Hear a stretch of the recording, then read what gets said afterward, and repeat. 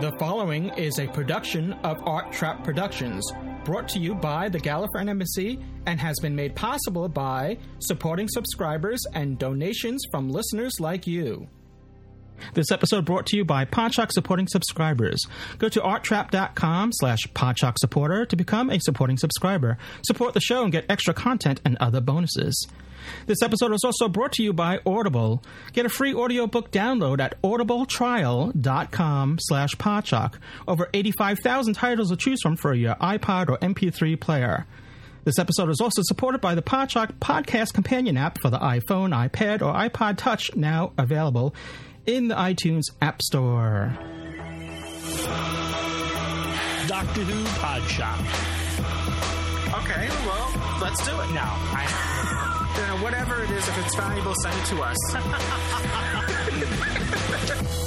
For the best in all things Doctor Who, it's Doctor Who Podshock, the podcast all about Doctor Who, the longest-running science fiction television program, with Louis Trapani. Hello.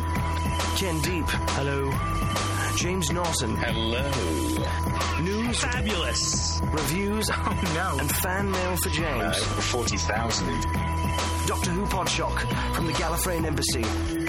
You know, that guy James was really cool. Oh, yeah, we blew that. I'm the Doctor, and who are you? What's wrong? Bad wounded. You're a dead man, McGraw. Same as all the others. Oh, save our souls. We're shark bait, every single one of us. What's that?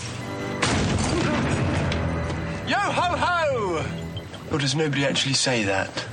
I'm the Doctor. This is Amy, Rory. We're sailors! Same as you! Oh. Except for the gun thing and the beardiness. You're stowaways. What do we do with them? Oh, I think they deserve our hospitality. I suppose laughing like that is in the job description. Can you do the laugh? Check. Grab yourself a parrot. Take the doxy below. Yeah, hey, listen, right? She's not a doxy. A demon out there in the ocean. Okay, groovy. So not just pirates today. We've managed to bagsy a ship where there's a demon popping in. You are so beautiful.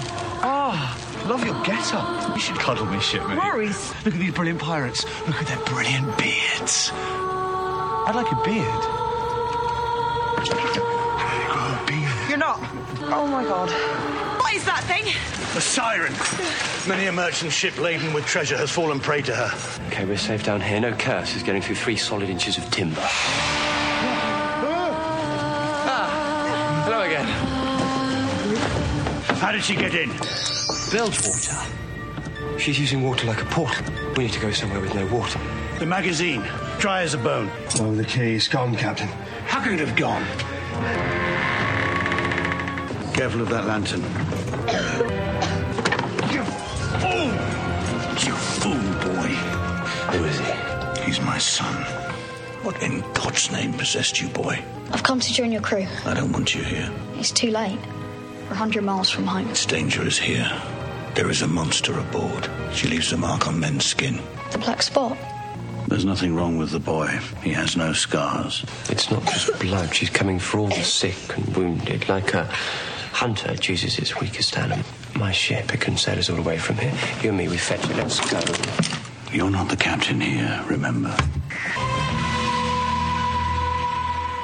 Live from sailing under the black flag in the high seas, it's Doctor Who Podshock. And that's normally inserted before the theme. I jumped the gun on the theme a bit. It's that whole pirate matey theme, blood going through my veins right now. Anyway, so we're here, and we're here to review The Curse of the Black Spot, but let me introduce you to who we are here with. And joining me many times here on our live show is Dave Cooper, Dave A.C. Cooper. Hello, Dave, across the pond. Yeah, I've told you before, Lewis, you shouldn't do podcasts with your eye patch on. Take it off, you'll see a lot better. I kind of switch them back and forth so I can find the hidden treasures. And speaking of hidden treasures, he has agreed to help us out for the first hour. So, unless Ken and James pop up later on, but we'll have him on, is longtime friend and advocate of the show, Taras Natishan. Well, he's exactly the chap you want to guide us by the stars. He can navigate. This is true. This is very... I wear a tricorn now. Tricorns are cool. So, hello, Teresa. Good to have you back on the show. It's good to hear you. Hello, hello. Sextant in one hand and a telescope in the other. How are you doing? I won't tell you where the cutlass is. Oh, put the cutlass away. It might cut you. We wouldn't want that.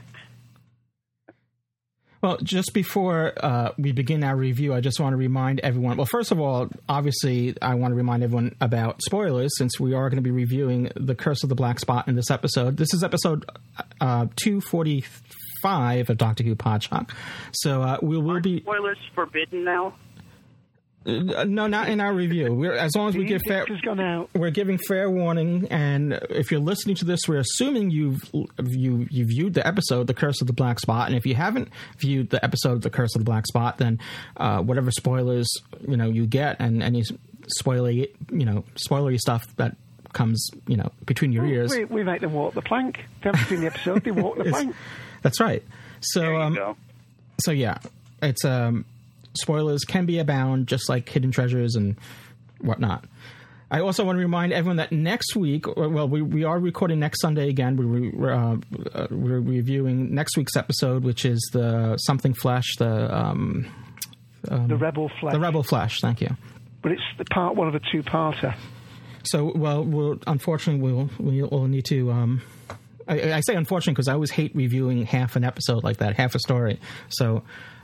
but the day before is what I wanted to bring attention to. The day before, on the 21st, which some are calling the end of the world, but we're calling it our seasonal get-together on Second Life, where we come together as the name implies, every season. This time it's spring, and we're getting together for our party and meet up on Second Life. So if you want to join us, it's free to attend. It's there's no you don't need. Well, once you go there, you can get on the TARDIS, but you don't need any trains or TARDISes, or you might. Well, I don't want to get ahead of ourselves, but next episode we'll tell you where you can find it. Perhaps a spare TARDIS, but.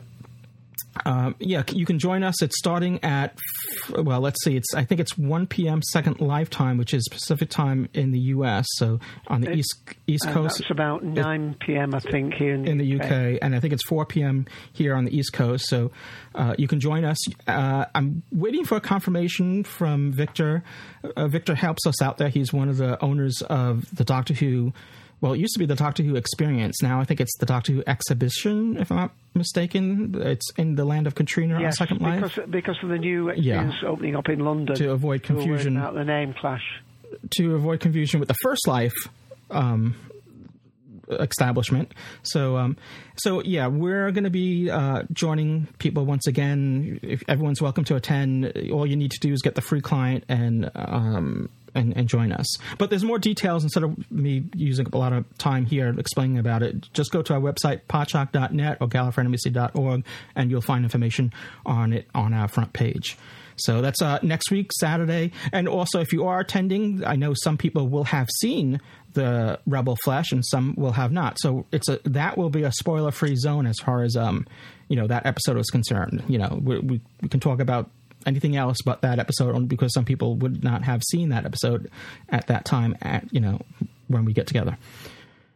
Okay, so let's get to The Curse of the Black Spot, which is what we're reviewing here. It was directed by Jeremy Webb and written by Steve Thompson.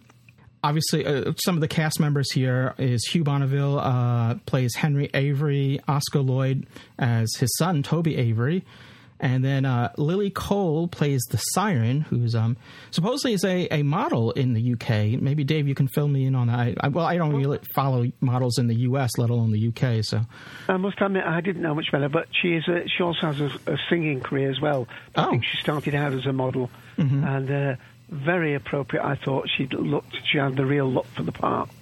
Definitely. She had an exotic, look to her. She could almost,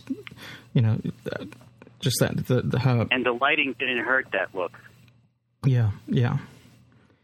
So essentially, she plays an emergency medical program, something like right out of Star Trek. So it's interesting. Some have drawn parallels to this story, to The Empty Child, and I can see that, to some extent, but it is different. There's some parallels there in hindsight. I kind of enjoyed it. I thought one parallel was to the horror of Fang Rock. Yeah, it's basically, if you think of where the lighthouse is as the ship, and the creature attacking the people there. Well, I thought it also had a classic feel to it in a sense that it was similar to Enlightenment. Obviously it's not Enlightenment. It was a different, where they find themselves on ships. But the thing is that things aren't always what you think. And I think, that element was a prevailing factor in this story as well, where later on, as the story progresses, more and more is revealed, and then you realize what's actually going on. So that kind of reminded me of Enlightenment as well. Speaking about trying to figure out what was going on, that's what the Doctor was doing in this story, where he's trying to work it out, and it's interesting, seeing that explored, where all his theories turn out not to be exactly right. So it's they played on that a bit. But overall, I mean, as I was about to say before, I enjoyed it many times. I don't know why, but there's sometimes on the second viewing, not that I go in with a lot of expectations. So, sometimes when you view things on the second time, you can appreciate it more, only because you have different, your expectations are more in tune to what you already seen already. So perhaps that's it. I don't know. But I sort of went in with this without any expectations. In fact, I didn't even see the prequel until after it. So for me, the prequel was actually a real prequel this time, because I saw it after the proper episode. We can skip ahead to we find out later that the siren that's been the curse to this crew turns out to be, as we said before, an emergency medical. Well, I don't know if it's an emergency, but it was a medical program similar to what we've seen in Star Trek, and again to those things in The Empty Child as well. Those medical, and also similar to the hologram in The Lodger. Yes, yeah. If we can go just skip through some little nitpicks on it that I had was when they are transported in, when they finally figure out when the Doctor figures out that they're not actually dying, that they're actually being transported somewhere, and they agree to get transported by having, cutting themselves and having the siren touch them. They're transported into this other universe that's sort of stuck in the same place that our universe is, or our dimension is. But anyway, why aren't they transported directly into sickbay like all the other patients? They were sort of like just dropped on the floor. Well, we don't really know where the other patients were transported to. No, we don't. We never really see that on screen. But we would assume, if you would assume, if an ambulance picks you up and brings you to the hospital, they're not just going to dump you in the parking lot. Well, sometimes they do. So, and the sick bay, I should make comment that it did remind me of the movie Coma. If you ever seen the movie Coma from, I think it was the late 70s, if I'm not mistaken, that movie came out during that time. They had floated. They weren't in beds, but they were. I think those bodies in that movie were wired up and hanging from the ceiling, if I remember correctly. It's been a couple decades since I've seen that. This has been used in Doctor Who before in the Daleks in Manhattan two-parter as well. The bodies hanging from the ceiling. Oh, yeah, well remembered. And the other thing would be the other little nugget that didn't make sense to me is that why would Rory still be drowning? Obviously, again, we're getting very analytical. I am getting analytical here. He's talking, so he obviously doesn't have water in his lungs anymore. It just and then why when they did disconnect him and they bring him into the TARDIS before Amy tries to resurrect him, or tries to resuscitate him, rather. Why not just do it right there on the floor? You're wasting valuable time dragging him into the TARDIS. It didn't really make sense to bring him into the TARDIS. Right, well, I suppose it was because basically it was a practical thing that set they had lots of extras on, and there probably wasn't time to shoot that scene, so they did that later on a different set, because they wanted to get all the sort of crowd scenes done. And I assume the other thing is that Rory could talk at that point because the machine was doing the breathing for him, so that allowed him to speak, even though, although he didn't seem to cough up a lot of water, I must admit.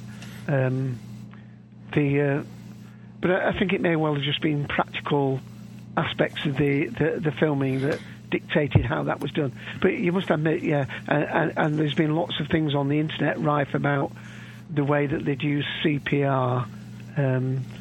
But I think Ian the Sixth Doctor on our show had said that, it might have even been Mike, that you can't actually do real CPR on screen. You'd crack the people's ribs, so you've always got to...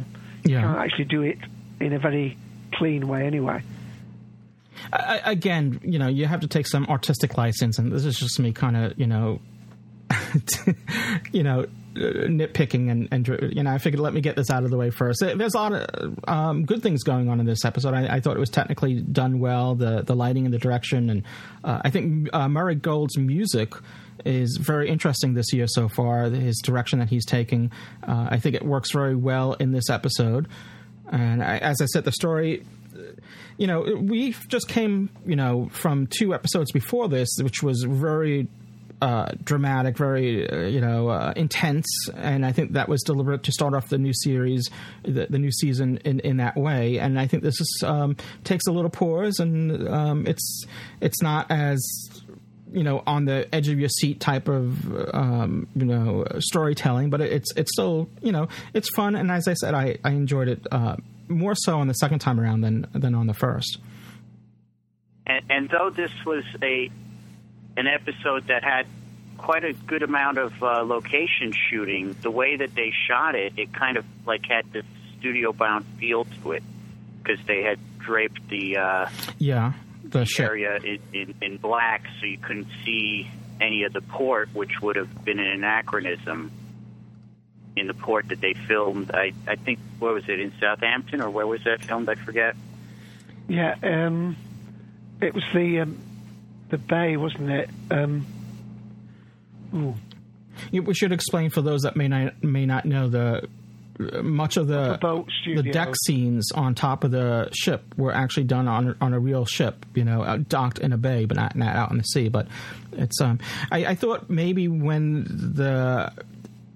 if you saw the prequel, you'll see the ship floating out in the sea. But in this episode, the episode starts with them in a rowboat, I think, going to the ship, and there's really no establishing shot of the ship itself, so you really don't get the sense of the size of the ship, the scale of the ship, until later on in the episode. Was there a shot with a lifeboat approaching the ship? Well, they also show it in becalmed at one spot as well later on in the show. Yeah, they show it later on, but it's just in the beginning of the story. I thought in the pre-credits sequence they had the lifeboat approaching. They had something approaching, but you don't really see the whole ship. Maybe I need to rewatch it again. I didn't think you saw the whole ship initially. Just the prow of it, yeah. It's just a little point that just to get the sense of how big the ship is, because then once you see the deck, you're basically in just one area, like the midsection of the ship, and you don't really. Yeah, it's possible that they couldn't have gotten the whole ship in one shot without having a lot of the port that then you would need to CGI out, and that just would have... Well, they do show it later on in the episode, even if they had just reused that same take, whatever, but then again, I think that maybe the lighting might have been different or whatever. This isn't any deal breakers or anything like that. It's just... it's just talking. So, what did you two think of it as far as the story as a whole? Well, should I go first? Sure. Go ahead. Right. Well, I really enjoyed it. I thought it was really well done. I always appreciate it when, like as Tara said, that they had actually done it on this boat, and they did it as a night shoot, maybe for the practical reason to hide the surrounding areas. But I always think when they do a night shoot for night scenes, it always makes it seem that much more realistic. And so it was a really good. I mean, Amy in a pirate hat and coat was rather good, although it was rather amazing that she had time to go and change into it when the Doctor was in peril. But I did like the whole thing. A couple of things. The actor who played the pirate, Henry Avey, played by Hugh Bonneville, certainly did an excellent job with that. Yes. I remember him from a series in the UK called Lost in Austin, which was a sort of fantasy take on Jane Austen, which I really enjoyed. The character he's playing, Henry Avery, is referenced in The Smugglers from 1966, and I'm reading this from Wiki, so it's not me being clever, that they talk about searching for Avery's treasure. And, of course, he was an actual real character, a legitimate sailor who turned rogue, as it was, and became a merchant man, working for profit and so on. So there is that legitimacy to the story. Yeah. So what you're saying is that it's based on a true historical figure. Yes, and it's sort of pseudo. Yeah. But it just gives a little bit of credence to the idea, because some people have said that they seemed a bit upstanding for pirates, and that was why he was actually previously a gentleman who'd gone rogue or whatever, and that plays very nicely into the part where he has the ultimate sacrifice, as he thinks later on, because his greed, he can't give away the main part of the treasure, which is the crown with all the jewel-encrusted crown. He can't bring himself to part with that, and when his son goes to get his compass, and that is released onto the deck, it signals the death of his son.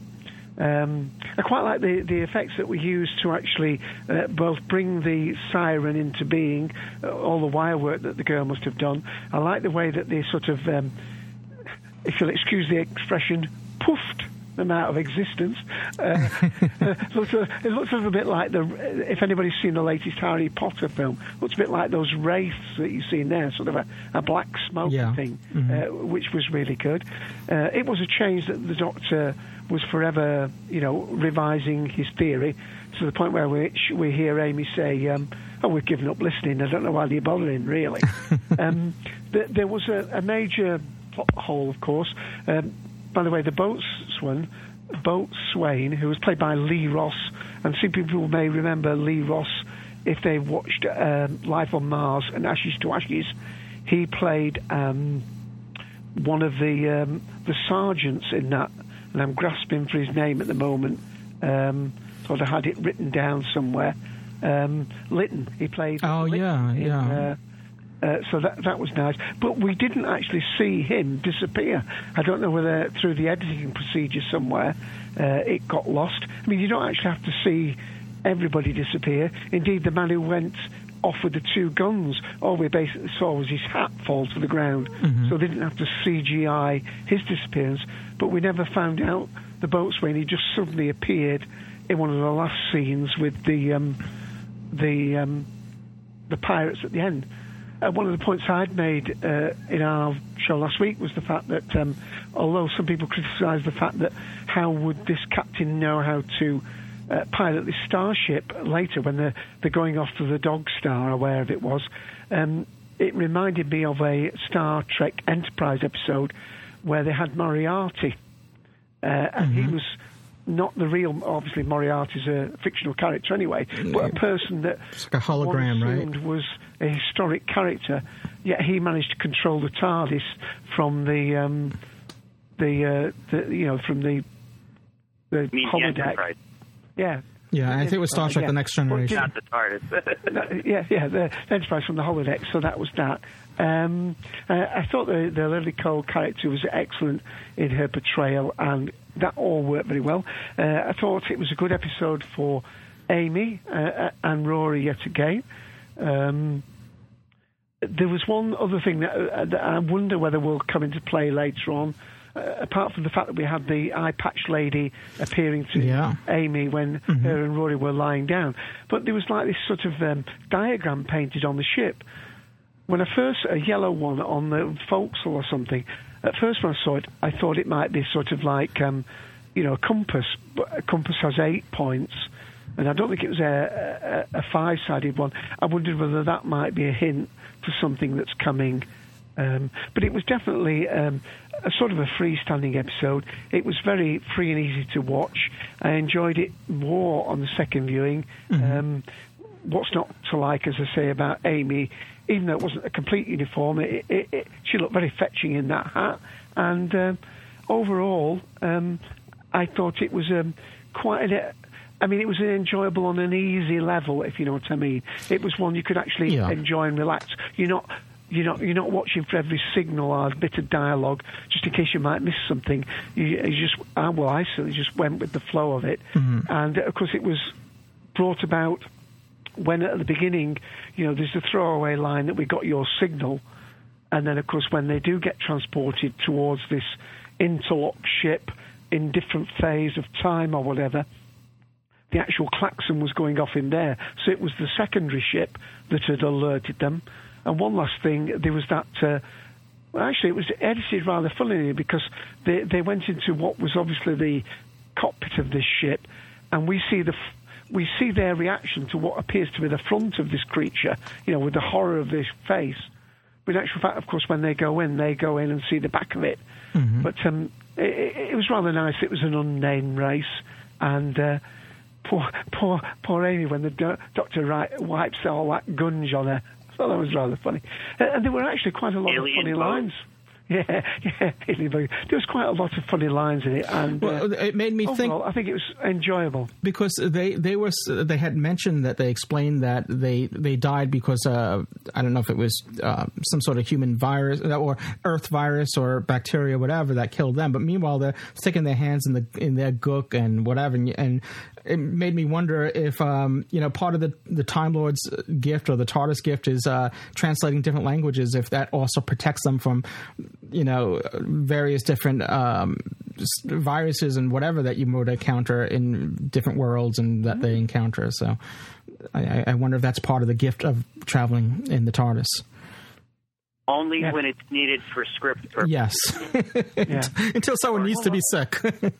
Yeah, and one last thing. I hope we don't have a spin-off series of Pirates in Space, but I'm sure Taras has got a lot to say. Well, the way that final scene with the pirates all looking off into the distance was shot, it kind of looked like we may see them again sometime. Maybe. Right, and I take it they were factually correct. It is a binary star. You never know. Maybe we will. Yeah, the second star is a dwarf, though, so it would be a lot dimmer than the main star. Right. But that's artistic license. So overall, what did you think of the episode, Taras? Oh, I thought this was a very fun episode. It was quite different in tone from the season opener, which came as a welcome change of pace for the way the season was going. It kind of like had an interesting way of bringing the Doctor and the TARDIS crew into the story, and I loved the way Amy was involved in this story, where she's actually taking charge and swashbuckling, and it's funny to see the scared reactions of the crew, where they knew what was going on with the siren, and Amy's like bemused as far as how these people are reacting to minor cuts, which the crew knew that it meant the siren's coming for them, but the TARDIS crew did not know that. Oh, and just to correct myself from earlier, Darth corrected me that it wasn't Southampton, but Cornwall. I was listening to a podcast earlier today, and Southampton was mentioned, so that was on my mind. But another thing about this episode is it took a literary device from Treasure Island, the Black Spot. So that was pretty interesting. And it was a nice twist that it was actually a tissue sample, wasn't it? Yes. As opposed to a verdict. Or you could kind of think of it as a verdict that the person is sick and needs to go to the sick bay, so to speak. Mm-hmm. But one of the interesting things is that there's some parallels between this story and the Stones of Blood, if you recall, where you had that ship with the justice machines or whatever they were. Right. Yes. Yes, I think Radio Free Skaro were mentioning that link. It might have been Happiness Patrol. Certainly, it's one that's been picked up. Well, one thing, if I just while you pause, the other thing is when the young boy appeared to be killed, that was when I think a lot of people thought, well, this looks a bit odd for what is a family show. And of course, I thought one of the clues was that one of the crew members, played by Michael Bagley, I think, was called Mulligan. And in golfing terms, a mulligan is a second go, a second chance. A do-over. So, yeah, do-over. Which I don't know whether that was an in joke by the writer in terms of using that. Yeah. Well, I think the first time watching it, when that happened, when you see Toby taken it, that's when I realized, well, they're not really dying. Something else is going on here, because you know that they weren't just going to kill a child like that in Doctor Who outright. So yet another good child actor again. I think what with the young girl they had playing in the first two parts, and whoever it is, the casting director for Doctor Who, they're usually spot on with their casting. So shout out to them. Yeah, definitely. He's just his facial structure reminded me a bit of Jake Lloyd, but this was a different Lloyd. It was, as I said in the beginning of the show, was Oscar Lloyd. Okay.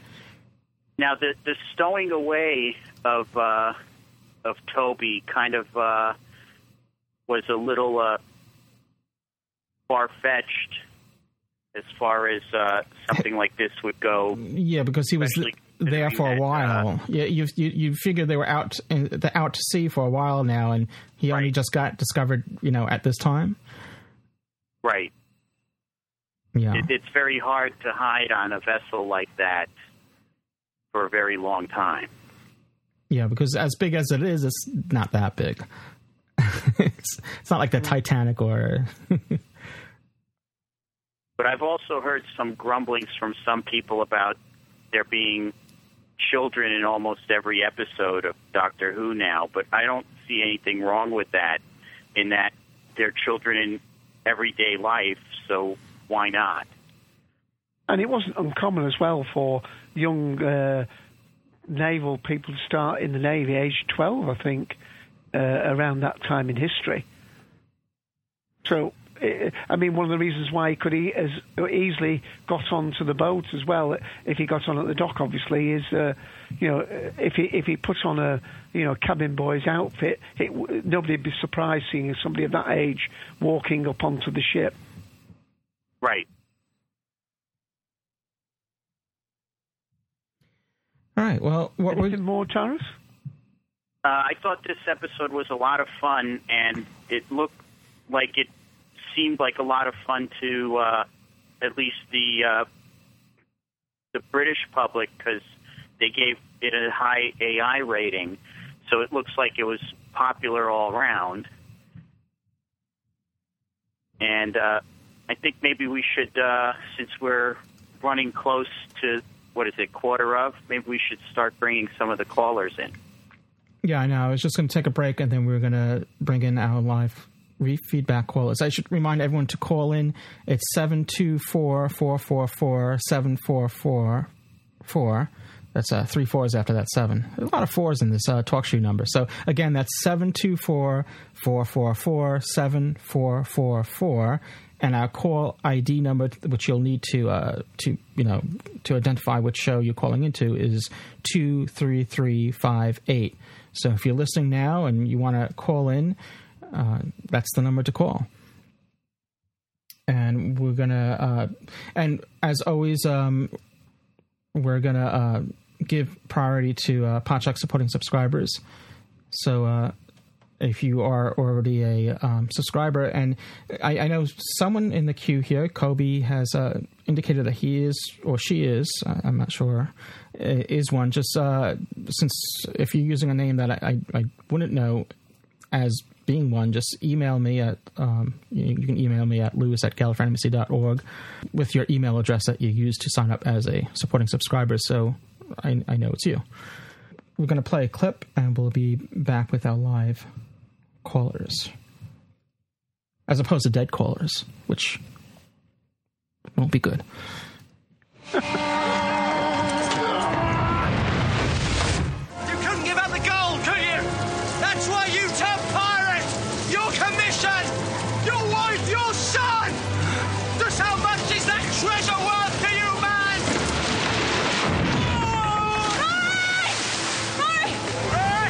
I can't see him! Doctor! I'm doing it! You going after him, you'll drown too. There's only one thing that can save him now. What are you talking about? The siren! The siren, she wants him. We have to release her. Doctor, no! He's drowning! Go and find him!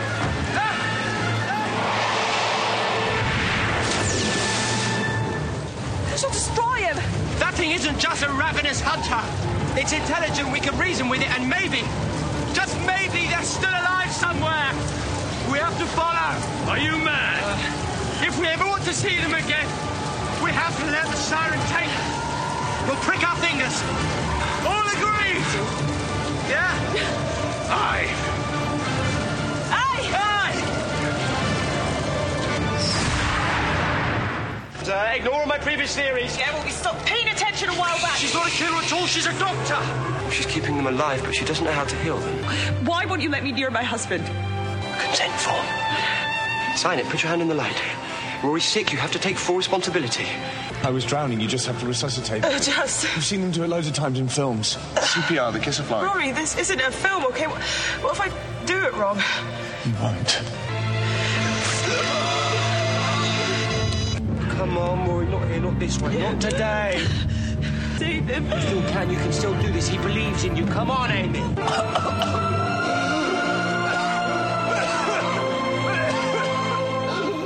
I thought I was an excellent pirate. I thought you were an excellent nurse. Easy, Tiger. Good night, Doctor. Good night, Amelia. You only call me Amelia when you're worrying about me. I always worry about you. You can't tell him. This is future. I know. Amelia. All right, we're going to bring in some live feedback so we can get your take on this episode. And once again, as I was saying before, Podshock supporting subscribers will get bumped up in the queue there. Remember, this live show over the net is made possible in part by Podshock supporting subscribers, and it's the only way we can bring you this show with your support and from our listeners. So we are always tremendously grateful for that support. And so if you want to learn more about how to become a Podshock supporting subscriber, simply go to our website, podshock.net or gallifreyanembassy.org, and you can click on the top there. There's a banner there that will give you information and details on becoming a Podshock supporting subscriber. And as always, a big thank you if you are already one. And as I said before, if you are one and you're in the queue and I don't know that you're one, please email me or the email that you use to sign up so that I know you are one. All right, so I think Mystery Presenter is in the queue there. He's first in the queue anyway, but he's also a supporter, so we're going to get him on board and his take on the curse of the Black Spot. Mystery Presenter, are you there? Yeah. Can you hear? Welcome back. It's good to have you back on the show. Yeah. One thing I have to say about this episode, I found it a bit fun, like with the pirate thing and the Doctor, like going, like when he's on the gangplank. It's like laugh about the ship. Yeah. Yeah, I think that was part of the fun ingredient of this episode was also when he burst onto the scene out of the bulkhead, the lower bulkhead, and they open it up, and he's like, "Yo ho ho!" Yeah. I suppose you guys don't really say that. Also, that scene, it was probably a bit tight with the three of them looking up. Yeah. In the amount of space. Yeah. Also, the other thing about the captain, like knowing how to fly a ship, he says that one ship is just like all the rest once you know how to control one. You know how to use it. It's sort of like a, That just went. Yeah, should just point me to the accelerator or something. That I forgot the terminology. The astrolabe, the sextant. What was that, Taras? He also identified things that looked to him like an astrolabe or a sextant. Yeah. Basically saying, a ship is a ship, and just point me to the steering wheel, whatever you might want to call it, and how to control the sails, and he knows how to do it. It's kind of like the way Shakespeare was able to deal with words in a more modern way than we would have expected to. So Avery's kind of presented as that class of historical figure that kind of transcends. He would probably be somebody for whom the psychic paper would not have worked, I would guess. Yeah. Yeah. Also, the other bit I liked is when the Doctor tells the captain that he lied about his ship being bigger than the captain's. Like where the Doctor's saying the captain's ship was much bigger than his. Yeah. They went into the TARDIS. And it's interesting because then once he is in the TARDIS, he says, I lied, and obviously pointing out that his ship is actually bigger. And then he points out to where the bathrooms are and the kitchen is. And I when that scene first came, I questioned myself whether or not was this the first time bathrooms were mentioned on the TARDIS, but actually it's not. It goes back to a Tom Baker story, or maybe it goes back even further. But I know in this week's Doctor Who Confidential, they showed a clip from, I think it was Invasion of Time, where it's the Fourth Doctor, and they're sort of running through the hallways of the TARDIS, and he points out to where the bathrooms are. I think, or there was a mention of it at least. Well, in that episode, the bathrooms were actually a swimming pool, because we actually see Leela swimming, I believe, if I'm not mistaken. Yeah, you actually see the swimming pool there. So, what else did you think about it?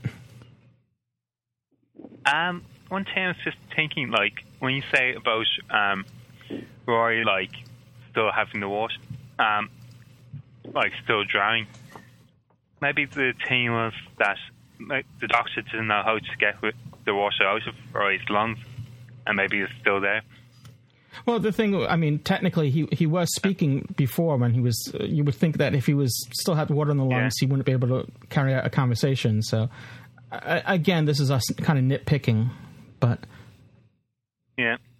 So, I'm sorry. Overall, what did you think? How would you rate it as far as TARDIS groans? I think I'd give it a 4 out of 5 TARDIS groans. Okay. Very good. All right. Well, thank you once again, and one of these days we'll thank you by name. Yeah. Well, if you can work out the clues, if I want to give you some more. Oh. All right. This is not very good with clues. He's got his eye patch on. See you. Bye. Cheers. Thank you. Cheers. I'm sure Kobe has probably managed to send you an email by now. I don't know. And we've got room for other people to call in. If you can manage, you can either use Skype out if you use that, especially if you're in the States and you have a calling in plan. It's cheaper. If you're in the UK and you use Skype Out, it costs about 2 cents a minute to call in, and you call in on 724-444-7444. Although I think in the UK you actually have to use a prefix to that. Okay, I got Kobe. He's going to be a Kobo, rather, 474. Hello, you're on the show. Yep. Sorry for the... Hey, how you doing? Sorry for the wait there. Hello? That's cool. Hey. So what did you think of the Curse of the Black Spot? I thought the episode was fun, but it left a lot to be desired as far as a Doctor Who story goes.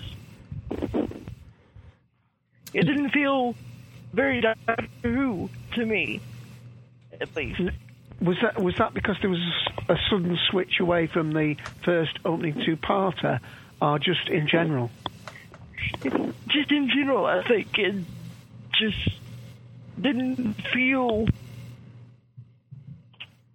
It didn't have the elements that you were looking for? It was described as a romp.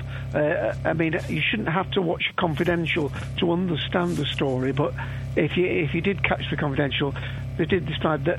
I think when they'd looked at the episodes for this season, there are quite a lot of dark and quite intense stories, and this, I think, was probably seen as a counterpoint to that, and being... had people dying all over the place. I don't suppose you can call it. In fact, dying seems to be the theme of this year's series, but never mind. Also, anyway. Was this the episode that was moved forward from the latter half to kind of break up the first half of this series? I had heard that. I heard that mentioned somewhere along the line. Because Mark Gatiss' story got moved to the second half, and Neil Gaiman's was supposed to be third, but it got moved to fourth. Yeah, there was too much inside stories and not enough outside stories. We were trying to balance out the two halves, right. I think. Yeah. And, of course, since we don't know what's coming yet, we've got to assume that they made a good decision on that. Yeah, we are getting some feedback somewhere. Yeah, Kobos, we're getting it sounds like a drilling sound, a buzzing. It's when they're not talking, I think it's probably hunting for the sound. Any more comments? Are you still there? We may have to mute you if you don't speak up. Yeah, we're not hearing you. I don't know if we lost a connection. We're just getting like a buzzing sound.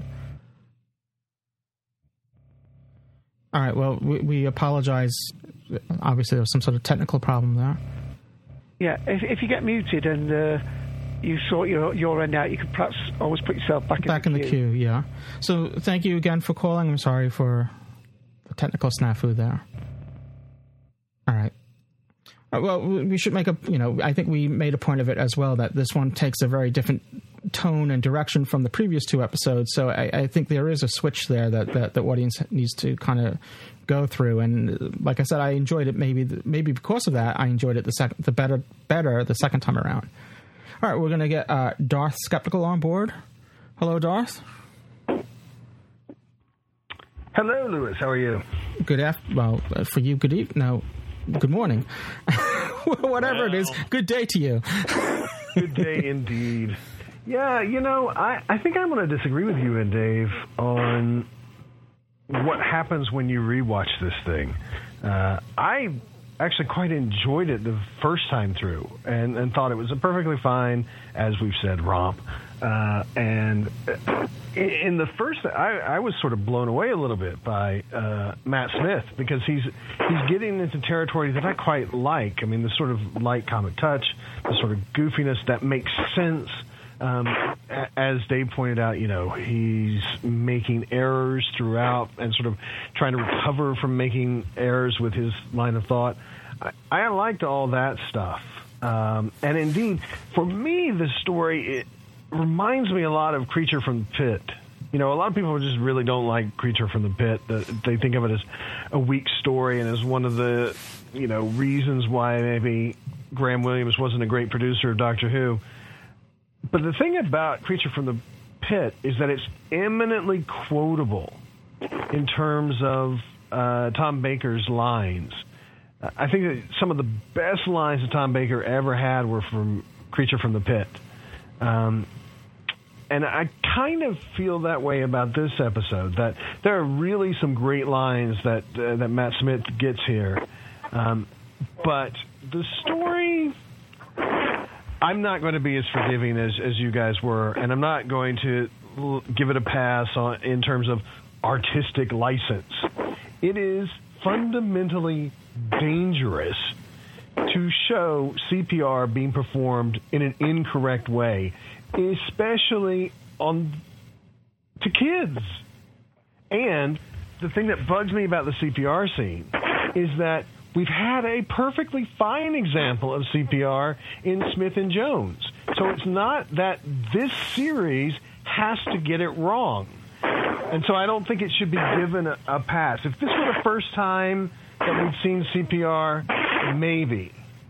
But since this is now the second time we've seen CPR, and we had a better example of at least closing the damn nasal airway, then I just think we have to say this is, one of Doctor Who's mandates is to be educational to kids, and this sends a really bad signal. So we can't let it off the hook on that score. I think also there are a number of areas of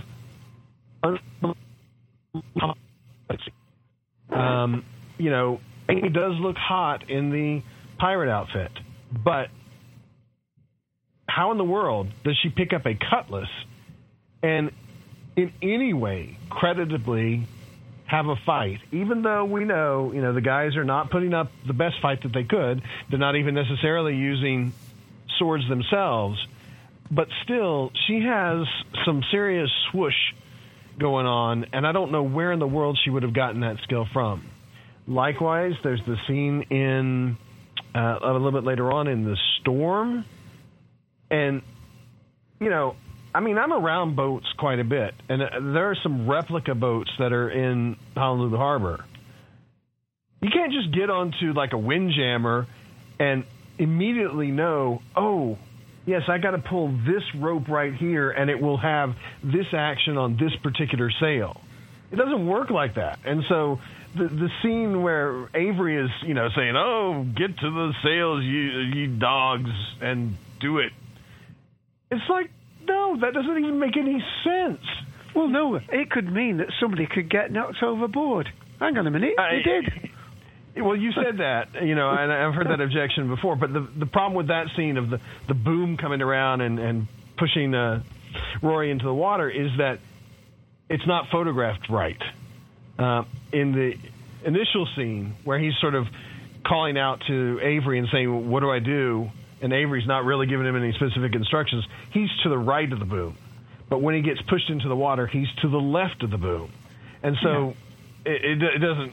I think that's to hide the stuntman's face. That's the reason for it. But you're right. Sure that's the reason for it. It could have been done better. Yeah. And I mean, it might be called nitpicky, but I don't think it's nitpicky at all to demand logic within the episode itself. I'm not saying, science should be great. I'm not saying everything has to be perfect. As you said, to perform CPR on somebody correctly might well involve breaking some of their ribs, and you don't want to do that to an actor, but you can fake it. And certainly, I think that Freema Agyeman fakes it pretty well in Smith and Jones in a way that we don't have Amy doing here. The other thing is just well, she was a trained medical professional, where Amy is not. So I don't know. Amy's not, but Rory is, and Rory would have told her how to do it. Rory would have said, "Put your fingers over my nose." I mean, that is job number. If you're doing nothing else, you have to at least do that. So I don't buy that. By this point, though, I didn't buy that he was still drowning anyway. So it seemed inconsequential that the CPR wasn't right, because it didn't seem right that he was to be, he would be drowning anyway, because there's no water in his lungs anyway. Well, there again, it should have been.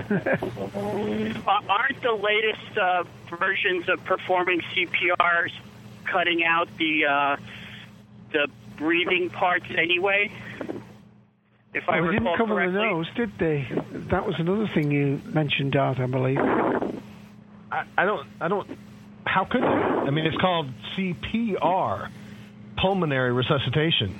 They've reduced it. They changed the ratio of compression to breath all the time. But fundamental to CPR is you've got to take at least one or two breaths every X amount of compressions. And you can fill in the blanks depending on your local area and what way the wind is blowing with your local medical professionals. But still, fundamental is close the nasal air passage, straighten out the whole trachea.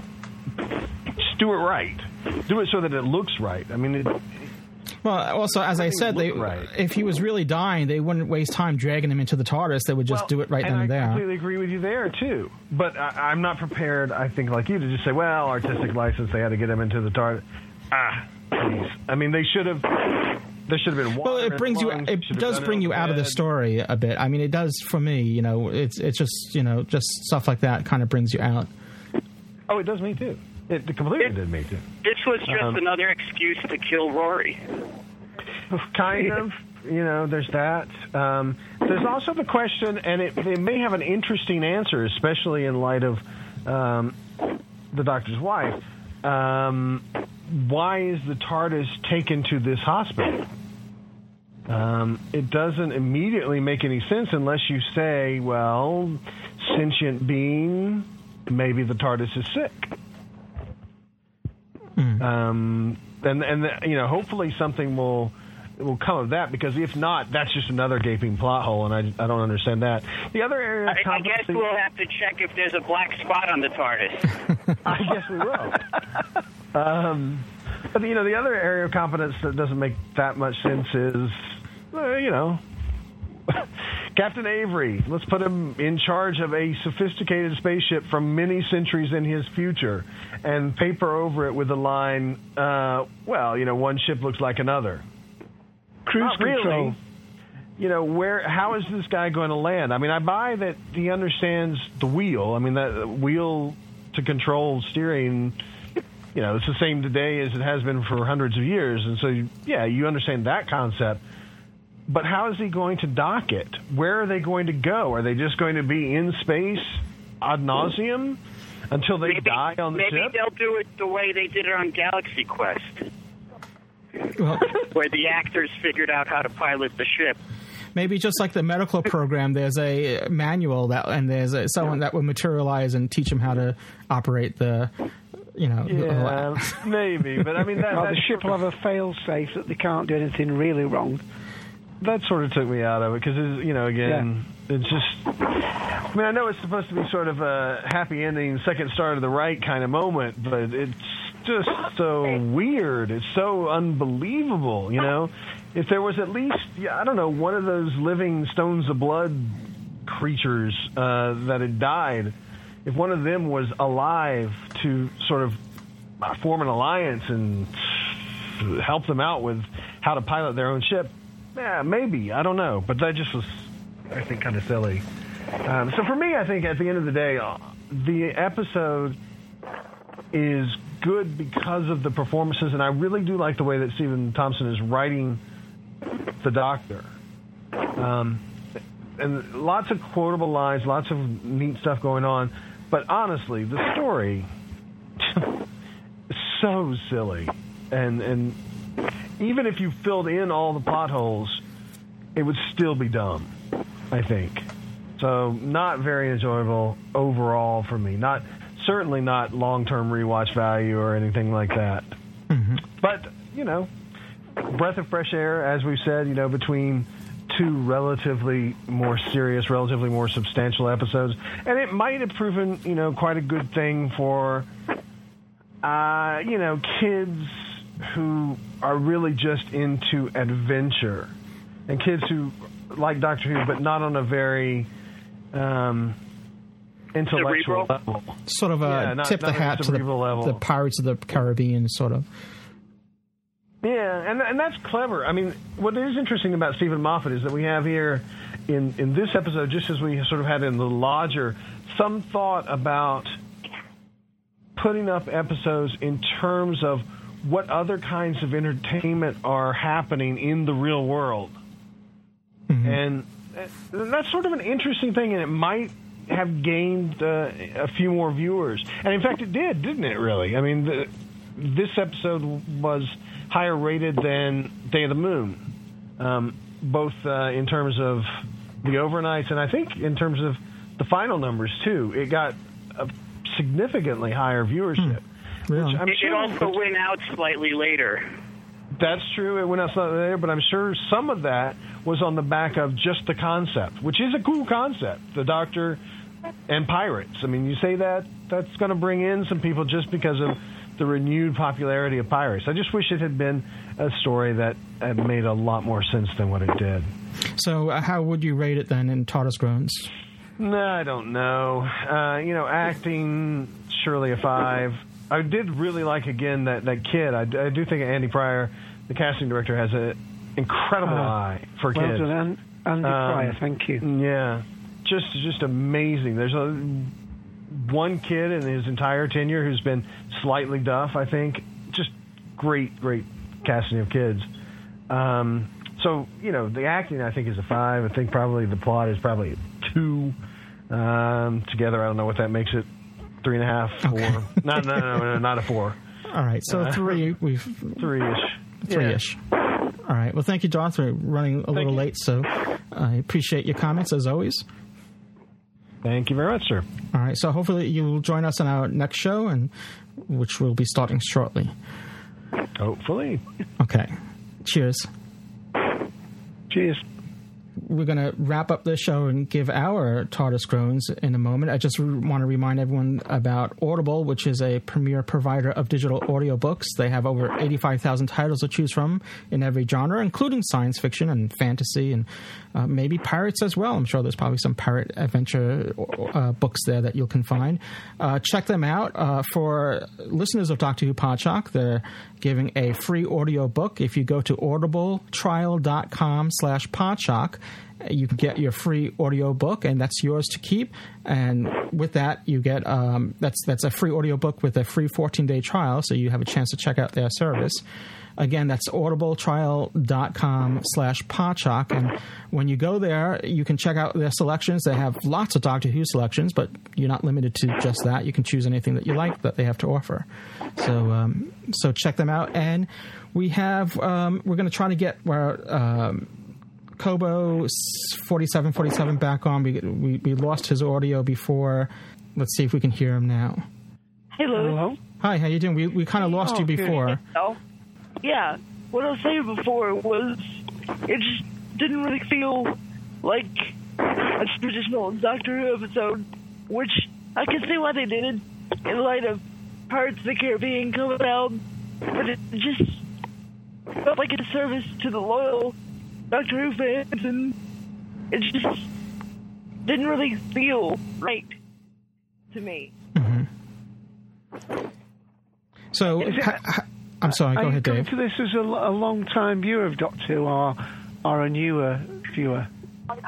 I've been in since the beginning of the Russell T Davies era. So. Oh, good. Right. So how would you rate it then? I know obviously you were disappointed with it. So out of 5 TARDIS Groans, how many TARDIS Groans would you give it? Like a 2.5 out of 5. All right. Okay. So that's actually more generous than I thought you were going to give. Like Darth Skeptical said, the acting really saved it for me. I mean, everybody did a killer job, as always. Yeah. I mean, there wasn't a bad actor on the show, and the kid was great. Yeah, he did a good job. Oscar Lloyd, again, is the actor's name for him. And the siren was great. Oh, yeah. Yeah, she was. Again, done very well. So we go a week without trying to kill one of the principal characters. I mean, that was getting ridiculous. Yeah. Yeah, I think some of that's due to the fact of the reordering of the episodes. I don't think they were intending to die every week. Tyrus, we're just getting a bit of background noise from you. That could be. Yeah, we had muted you before just because it was. Anyways, but we're gonna wrap things up here. But thank you once again, Kobo, for your comments. All right, no problem, Lewis. All right, so we're gonna be back shortly with our next show, which is reviewing The Doctor's Wife. So if you're still listening, you can chime in on that as well. Cool. Okay. Cheers. Cheers. All right. Well, I'm gonna give this episode, as far as the Curse of the Black Spot goes, I thought it was lighthearted, fun, not as satisfying as the previous two episodes. It's obviously it's taking a different direction of that. So I'm giving it 3 out of 5 TARDIS groans. Like I said, I enjoyed it the second time around, maybe because again, maybe I just had my expectations more geared to what it was, and not that I really had that different expectations. I really try to keep myself as blank as possible going into these things, but that's so be it. That's how it is. I think I was a little disappointed at first, but then on the second time around, I just kind of accepted it as a fun, lighthearted episode. Taras? Oh, Taras doesn't give TARDIS groans. I know. I just realized that. I forgot. It's been so long, hasn't it? It's been a while. It's good to have you back on. And Dave, your final. Well, I thought it was nice. It was nice to watch an episode where your head didn't hurt at the end of it. So I enjoyed it. There were some. I think it was a little bit of a pity that that one thing about the boat swaying not being, at least if it was intentional not to show him disappearing, to be referenced in the dialogue somewhere. But other than that, it worked really well. And I think Amy Karen Gillan turned in a very good performance on this. I'm warming to her. I always feel as though last season she had a bit of a pan face, if you know what I mean. And I don't mean ugly. I mean like a pan actor, pan, like a comedian who keeps pan face, straight face. Mm-hmm. And I thought, she's showing more expression and certainly reacting better. And Rory's always watchable. And the Doctor seemed to have all the funny lines in this one. So a good 4 out of 5, certainly. All right, very good. Well, that's going to wrap things up for our review. So until next time, which is going to be right after this episode, we'll say so long and see you in Doctor Who Podshock 246. Cheers. Cheers. Cheers.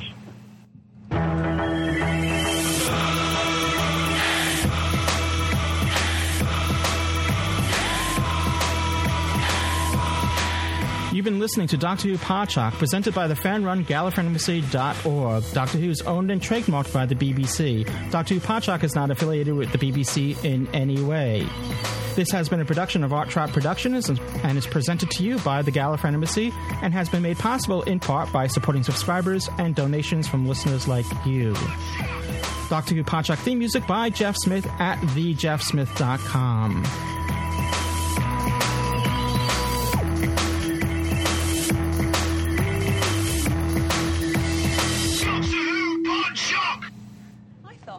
An excellent pirate.